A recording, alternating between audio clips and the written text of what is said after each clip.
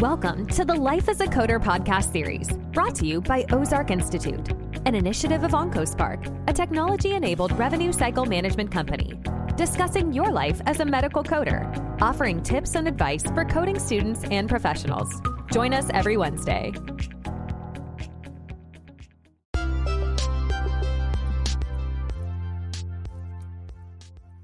Hello, and welcome to the Life as a Coder podcast. My name is Jennifer McNamara, and our goal is to bring you timely industry topics in the field of health information management, as well as tips for work-life balance.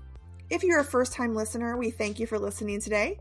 And if you like what you hear, please hit the subscribe button or follow us wherever you get your podcasts. I want to thank our sponsors, Ozark Institute, an initiative of OncoSpark. OncoSpark is a technology-enabled revenue cycle management company. They have a unique understanding that you can no longer prioritize and manage your revenue by looking at a singular aspect or single-dimensional data. OncoSpark provides a deep relational understanding through proven experience and subject matter experts that allows them to develop unique strategies with you, your data, and your unique circumstances. Results and relationships matter. That relationship starts with you and your data. We do have a disclaimer, as always, that our podcast is not to be taken as legal professional advice. It's based on my close to 20 years of experience in the coding and billing industry, and my goal is to share with you what I've learned and why I love this industry. Well, we've made it. We're here, Season 5, Episode 1. It's a really important year for the industry, for healthcare. So many changes happened from 2020 to 2021, and we're just so excited to bring this new season. It's all about collaboration, having subject matter experts come in, and let's just talk about the industry. Let's talk about what's changed, what is on the horizon, and how we can be better at our jobs, how we can improve the collection of data, how we can improve the revenue cycle, and how we can be better at the business of healthcare. I am very excited. This season, as I mentioned, is all about collaboration. We have high-level experts in our industry with various service lines, and their focus, of course, is on the value of education. Stay tuned as we chat with our very special guest today, Barbara Shaw.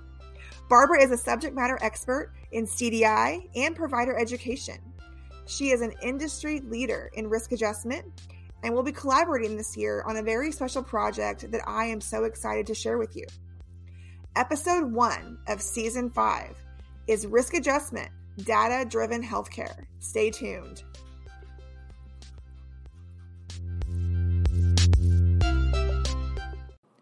I want to thank our sponsors over at OncoSpark for designing a platform that streamlines and standardizes the authorization process.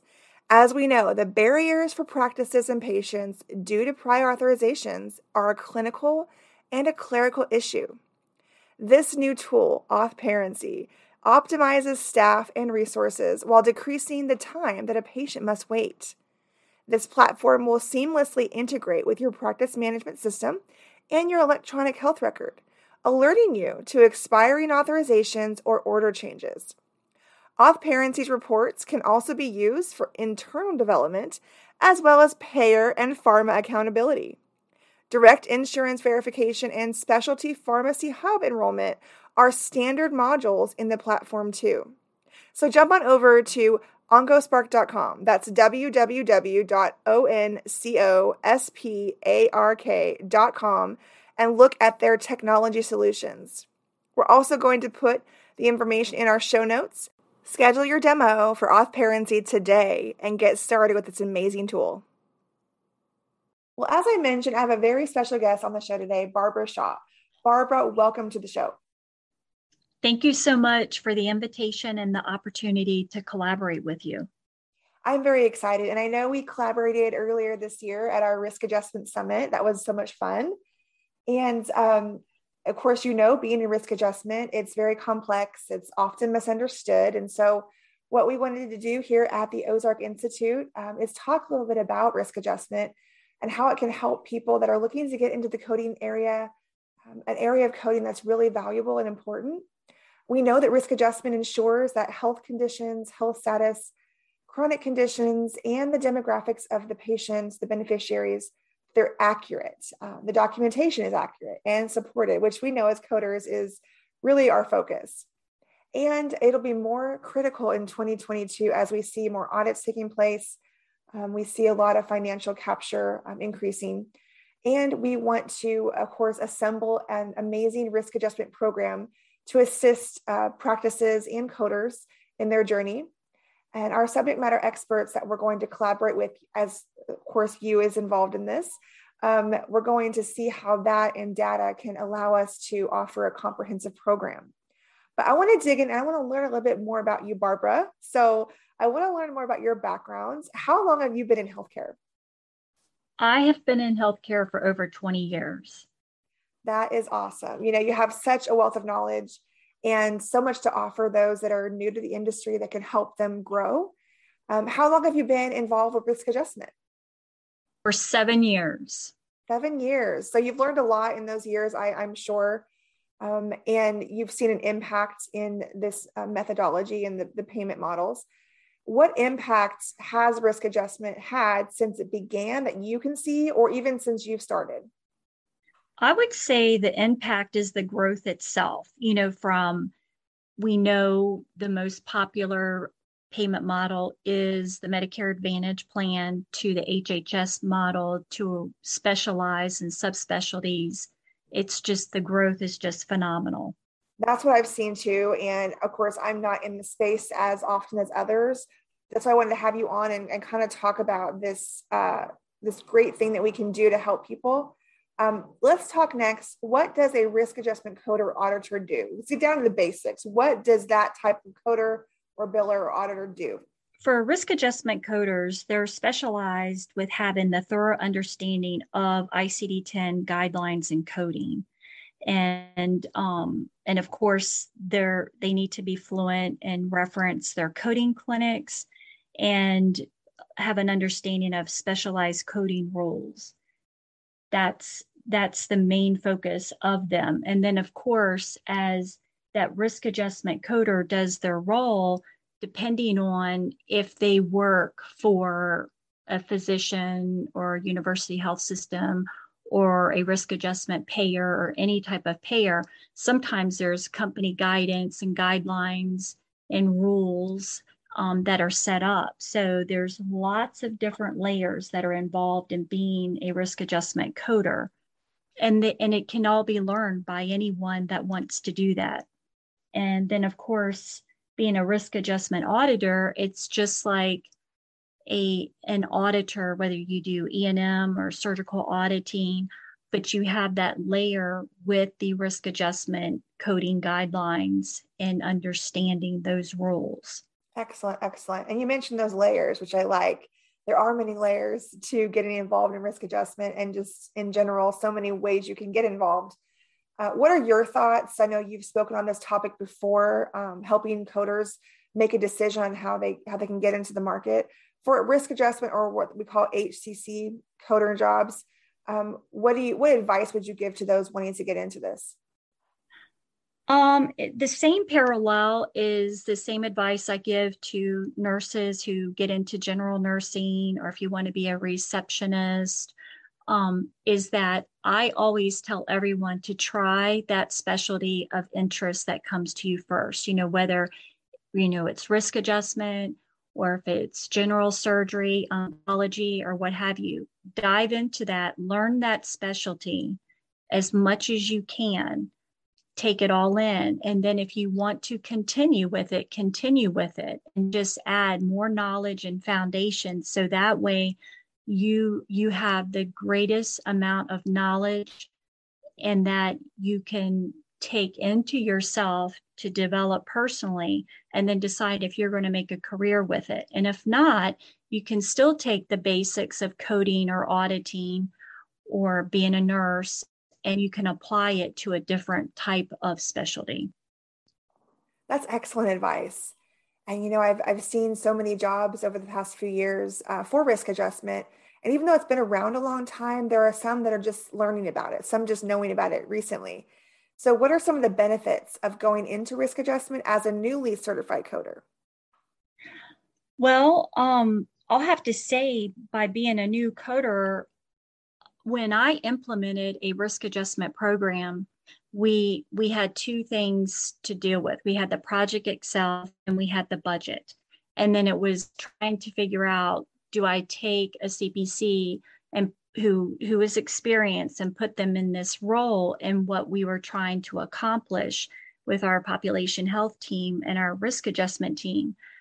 And I decided to go with hiring CPCAs because it would be easier to train them. They were new, there were no walls, there were no silos, and they would follow directions on the project at hand. And that's how it was created for this multi-specialty group that I did. And the beauty of it, from a financial standpoint with the CFO, was that the budget, we met the budget, below the budget actually, with salaries and compensation. So that, that's one impact with talking about that, as far as, implementing that. But also too, when you take into risk adjustment, there are many more positions that are being created in teams. And one of the teams that we haven't really been able to give them like a name, like a department or something like that. They're usually referred to as a team. But there's lots of these positions that are being created with risk adjustment, and they're coming out as it's more prevalent now. That's what I've seen too. I've seen so many recruiters also and people, department leads, asking me personally, do I have any coders in my network that would benefit? Because they know that I teach the CPC.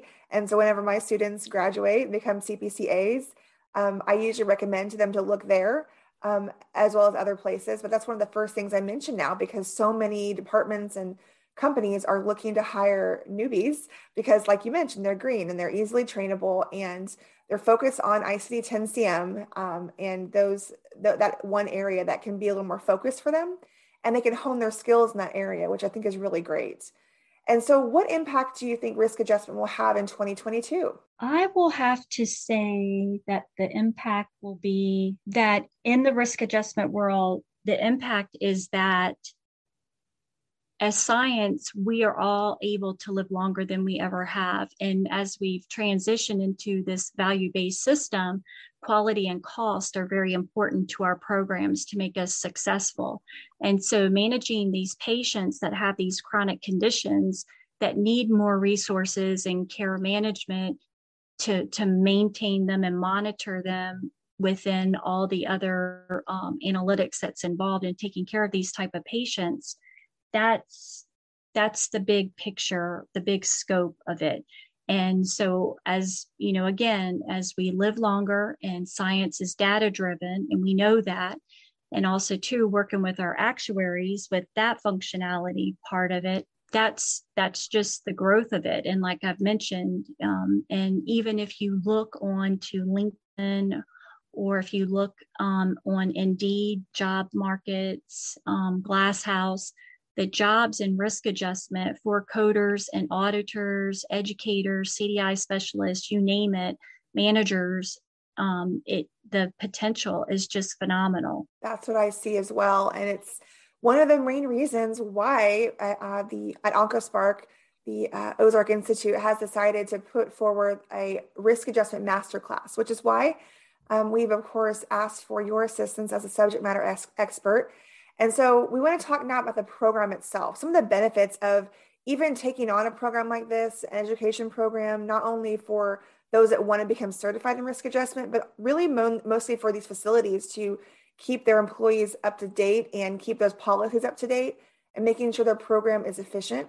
So how do you think, a risk adjustment education program do the following things? Reduce errors, coding errors, ensure complete code capture, manage costs, and provide high quality of care? How can an education program do that? Let's take the first one. What do you think is impactful with an education program to reduce coding errors? What's the first thing that comes to mind? Well, I would say a risk adjustment education program that is set up for success will allow for the students to be successful, because the program will ensure that the coder's accuracy and proficiency is there. They will then educate on proper HCC code abstraction and caution with documentation deficiencies, or what we call in the industry overarching of coding. And by focusing on coding, guidelines, accuracy, this will enable quality work, which having quality coders doing very good work is very important to high quality care as far as, working in the industry as well as providers providing great care for our patients. I completely agree. And then I want to talk a little bit about that complete code capture. So when we think of that term, what does that really relate to in risk adjustment? Well, we want to report the complete picture of the patient, that true active chronic conditions for the patients, every year as early on as possible.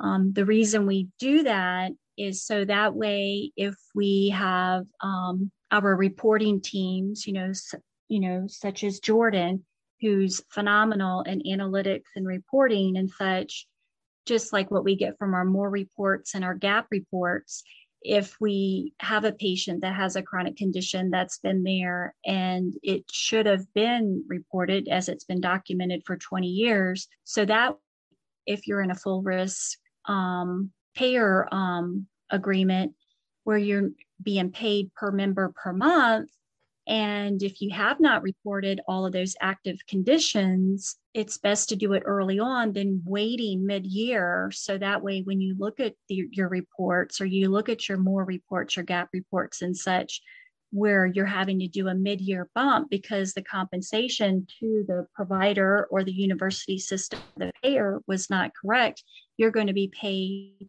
at the time of the beginning of the year, as opposed to waiting for that compensation, because these patients need more resources and care to manage and take care of them.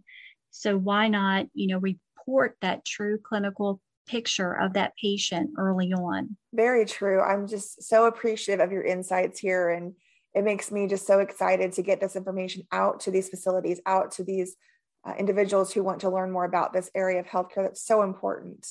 And organizations, I feel, and talking to some of them when we're bringing them this education for risk adjustment, we find that it's important to evaluate and always try to improve the processes in your department, whatever you happen to be doing, and especially in risk adjustment departments.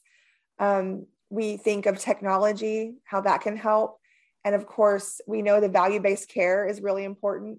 So what are your tips on those, areas that they can do to improve their processes? We're going to talk about that in our course, but what are some reasons why you think it's important to do that? Well, science is data driven, and we all work from reports, and that's for any position in any office. This is where Jordan comes into play, and he's that beacon of light because he has that thorough understanding of processes and reporting and can interpret that data. So that way, he's taken the technology that we're using and he's taken the reports from the payers and such, or he can dive into your practice management systems and know exactly what it is that we need to make us successful in the value-based era. Absolutely. And of course, you mentioned Jordan. This is Jordan Johnson. He is the Chief Innovation Officer at OncoSpark, and we love him. And he has helped so much with that data-driven focus with technology. And we really would be nowhere without people like Jordan. So I want to shout out to him and the great work that he's doing. And we also have to be able to help, individuals, coders and auditors, and those in all areas of healthcare, when they're looking at this data, they're abstracting this data, learning how to do that, abstracting the true health conditions. And we want to avoid things like we term undercoding and overcoding. What are the implications financially even of undercoding or overcoding? Just some basics that you can think of. Well, first of all, even as you're an HCC coder, you're an HCC auditor, CDI specialist, but especially for your coders and your auditors, any true value successful company payer system is going to audit their staff. So what that means is it's just as important for our quality work to be done, as well as our audits being very successful and having our high scores. So with that being said, we obviously want our coders to have that great foundation educational program, if they're going into risk adjustment. And that's exactly what we're talking about. So they have decided that they want to either become a risk adjustment coder so they can go into auditing, or they may just want to stay as a coder, or they just want to add that specialty that they have. So by having that great education program that's set up for them, whether it's as you learn or an instructional led, which is great because your program offers that, which is phenomenal. You have great instructors, which is so important, to be able to lean on that instructor when something isn't making sense or they need some clarity. And having that foundation is only going to be the best foundation for them to grow, learn, and then become subject matter experts themselves and feeling confident. I totally agree. And that's one of the reasons when I came across risk adjustment and went down this path, I learned more about it and I dug deeper, and I just really became that started to love it. And I loved what it does and how it really changes the game. And I, of course, have a big love ICD-10 coding. For me, yes, CPT coding is important. And historically, yes, physicians, that's the driving force, right? Because the RVUs are attached to it. They're thinking money, right? But something that is so incorrectly interpreted is the fact that the ICD-10 coding is not money driven. It steers the way that reimbursement happens, because if you don't have medical necessity, your CPT code, that RVU value, means nothing because you're not getting paid for it. You're getting those denials. And if you don't if you don't document appropriately, you can't use that diagnosis code, which in effect makes your procedure not medically necessary according to the payer standpoint. So that's one of the things when I came across risk adjustment, I just couldn't help but think we need more education on this. Providers need education. Coders need education. We don't want to, I've seen so many errors in the past taking shortcuts when it comes to coding, especially ICD-10, using these encoders, which are very valuable at times, but I'm old school. Maybe you are yourself. I like my book and I like to go. I use the encoders, but I go first with my book. Absolutely. And when I teach my risk adjustment course, more than anything, especially, and even CPC, these are new students, they're just learning. I don't want them to do anything else but use their book. But we, of course, educate them on what encoders do and the data that it offers. But when it comes to the actual abstraction, the process of coding, we never want to discount the fact that our books, I like to call it my roadmap. And when I tell them, especially in risk adjustment, there are so many ways to get to, there may be several ways to get to the tabular, to get to that code, but the index cannot be bypassed, because if you bypass the index, you might be led to the incorrect code assignment. Exactly. You might be bypassing information that you need in order to get to the right code. There may be a code first option or a code additional option that the tabular may give you, but I've seen examples where not listening and not looking at the index led me to the wrong code assignment. And that is so important that we capture that data accurately. So that's what we plan on doing. We have, of course, I'll mention some of the topics that we're going to go over. And it's basically, a lot of it is some of the same topics that you would get from any other risk adjustment program, but we have the added element of data integration and helping you understand your processes better and streamlining your process with technology. But of course, the education comes first. We want to make sure you're educated so you know how to use the tools you have in front of you. We want you to understand, we're going to do a complete overhaul. We're going to do a complete, from beginning to end, like full course on ICD-10-CM.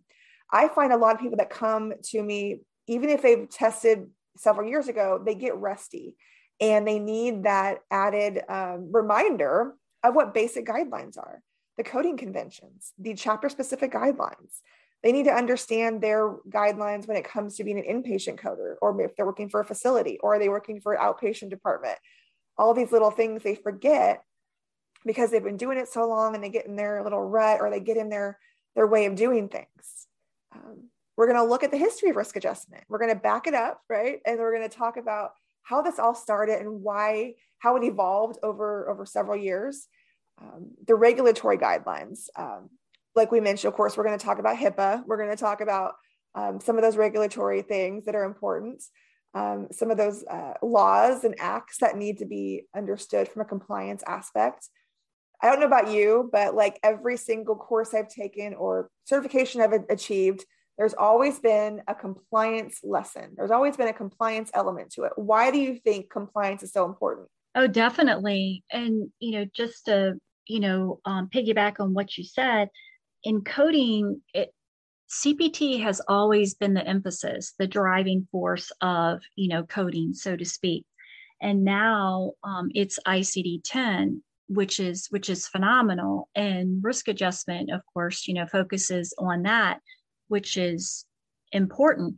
The other thing too, with the different types of audits, and of course, the OIG adds many things to their work list. And of course, risk adjustment has been expanded onto that. So, they're doing audits on risk adjustment, on behavioral health, then, in the beginning, and they're just adding, to it.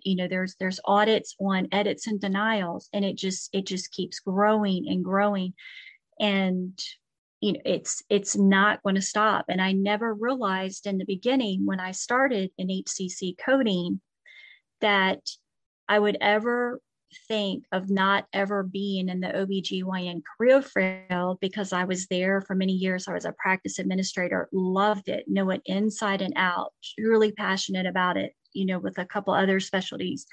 And as I got into risk adjustment and not fully understanding when I was doing the coding aspect, and then as I got into auditing and realizing where we are, is that it's grown exponentially.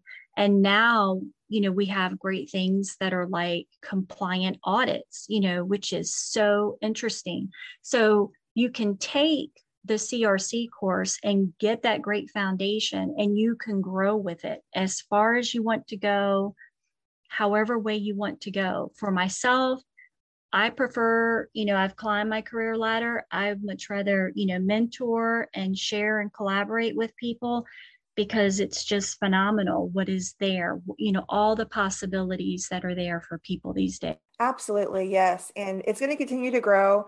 We're going to have to evolve with it and see how it grows and stay up to date, stay compliant with regulatory guidelines. And we're going to, of course, like I mentioned, we're going to talk about those internal policies. We want your facilities and you as coders, the facilities you work in, we want you to have a good foundation and a good internal policy so that everyone can be on the same page, so to speak. That's why we have policies.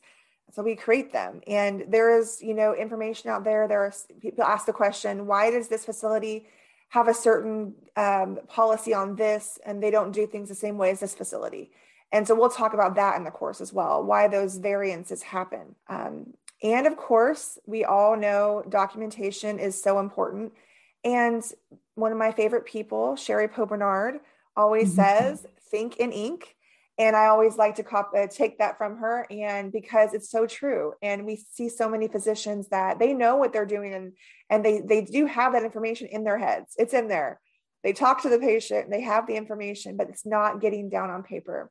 One of my biggest things that I think of, especially when I think of risk adjustment, is I look at the predictive modeling, and I think, okay, like when you look at something like DME, for instance, the patient is getting this ordered, but the diagnosis doesn't justify it. So it's like, they ordered this, but the diagnosis is so specific, so like generic, so to speak, that there has to be some complication there. Or when they're ordering oxygen for them, and it's just a very generic diagnosis, an unspecified one, there has to be some disconnect there, because they have to have something else wrong in order to get to that order, right? And so Definitely. We know that. And so that's some of the things we have to kind of look at when we dissect that documentation. And we'll, of course, have you as our subject matter expert to help us hone in on these examples of how we can bring that to our physicians and help them see those connections and how it affects not only that patient at this point in time, but it affects them later on. It affects that continuity of care when the next provider is looking at them, right? And not seeing the full picture. What are some of the ramifications of that you can think of? Well, the ramifications would be that if you're not if that coder who goes through any coding program is not fully knowledgeable, where they understand the different layers, the compliance of everything that they're doing, it can be risky, because sometimes we will listen to webinars, or we might read a white paper on this or an article on that, and there are overarching type ways that people are abstracting HCCs and such. So by your program going over all of the components that are necessary to do your job and do it very well to set you up for success, that is very important, because no one wants to be subject to making a red flag where they work at, where they are in audit. No one wants that. I did RADB audits at one time in my career, and no one wants that. So and again, like I said, having that great foundation, being accurate and proficient and very comfortable, and understanding what everything is, not just telling them a small portion, giving them that big picture, just like we're having the clinical picture of the patient, giving that big picture to our coders and to the coders as they expand on into auditing or whatever role they want to accept. Excellent. Yeah. And I remember one of the things that for me, that really made me think was pharmacology. I didn't take a pharmacology course whenever I was a coder, never even entered my mind. And the hospital wanted me to get my CRC. I had been in healthcare and a coder for at least 10 years. And so I was like, okay, yeah, I can do that. I love ICD-10. I can handle this. And then when I was going through my course and everything, and I just didn't get it. And I was like, oh my goodness. And I had to research, but I loved it. I was like a fish out of water, I felt, but at some point I just felt, I just craved it. And I wanted to learn more about pharmacology for some reason. And so that's why I knew it had to be part of the program. A lot of programs out there do include pharmacology. There are some that don't. But I wanted to make it part of mine because, of course, I've got subject matter experts in that area, but I also want to make sure that we understand the disease interaction with medications, because that is a huge component of abstraction for risk adjustment. We have to understand that disease interaction. Right, exactly. And that's great that you are encompassing all the people that are necessary to have a great, successful program. That is so important. I'm really excited about it. I know it's important to go over, of course, all of the financial aspects. Like we definitely need to understand all the models, the CMS, HCC, those, and we have to understand the HHS for the Affordable Care Act. We have to understand Medicaid. We have to understand prescription. All these different models, we have to understand them. And so we'll go over those things and how it affects reimbursement. We're going to go over, like you mentioned, the RADV audits are the fun ones, right? The prospective and the retrospective audits. We're going to go over all those. And I actually mentioned earlier, but I actually love the predictive modeling. I really think it's fascinating and makes you stop and think from a documentation standpoint as well, how important it is to improve on documentation, because it also helps that. Quality scores. Oh my goodness. There's so much to talk about with quality scores. We could just go on and on about the quality.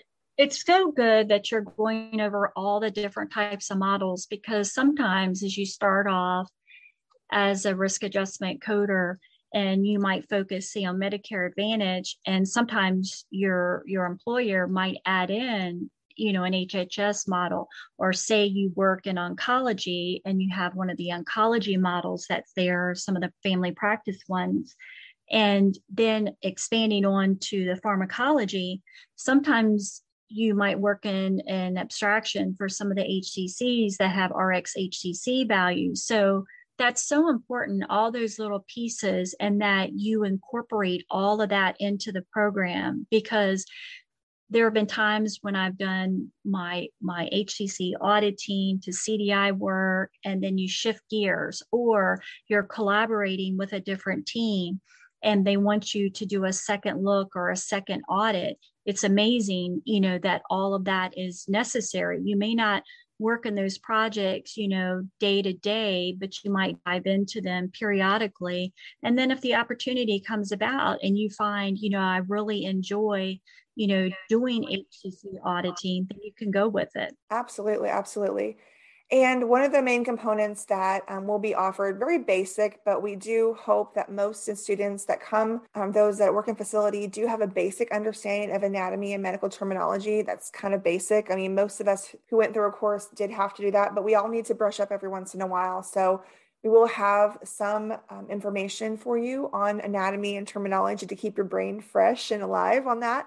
On that front. But I think this is going to be a great course. It's going to be a lot of great information to really get to the heart of the matter, to get to what we need to focus on, to get that reimbursement, but to make sure it's quality and that it's accurate, and that all of the areas of healthcare can benefit from our role in it. So we're going to bring subject matter experts like yourself and others into the mix, and we're so excited to have you join us. So we'll, of course, have more information as it comes out. We are looking at mid-February to launch this course. So if you're interested in this, please reach out. My email is in the show notes, and you can reach out to me on LinkedIn as well. I'll provide that information for you as well. And please keep listening to the show and supporting us here at Life as a Coder. Thank you, Barbara, for joining us today. It was a pleasure to talk to you and to get to know you a little better. Well, thank you. I'm so grateful. And, I'm looking forward to how well the program is going to be, because Jennifer, you do so much, in the industry for us coders in healthcare. And it's phenomenal, from your education, your presenting, at the summits and the conferences, to bringing great people, so I applaud you for what you do. And especially with us all working in a lot of virtual environments where things are, have been compromised, so to speak, you have so much that you offer that allows a lot of us to work and provide for our families. So thank you so much. Well, you are very welcome. And I thank you for that nice comment there. And we look forward to working together with you more. And we will, of course, keep you all updated on as this, of course, progresses. And we look forward to seeing many of you in our class in 2022. Thanks for joining the Life as a Coder podcast. Please feel free to rate or subscribe wherever you get your podcasts. We appreciate that effort. It helps us share the show with other healthcare professionals just like you. Join us next Wednesday for another episode. We'll catch you then.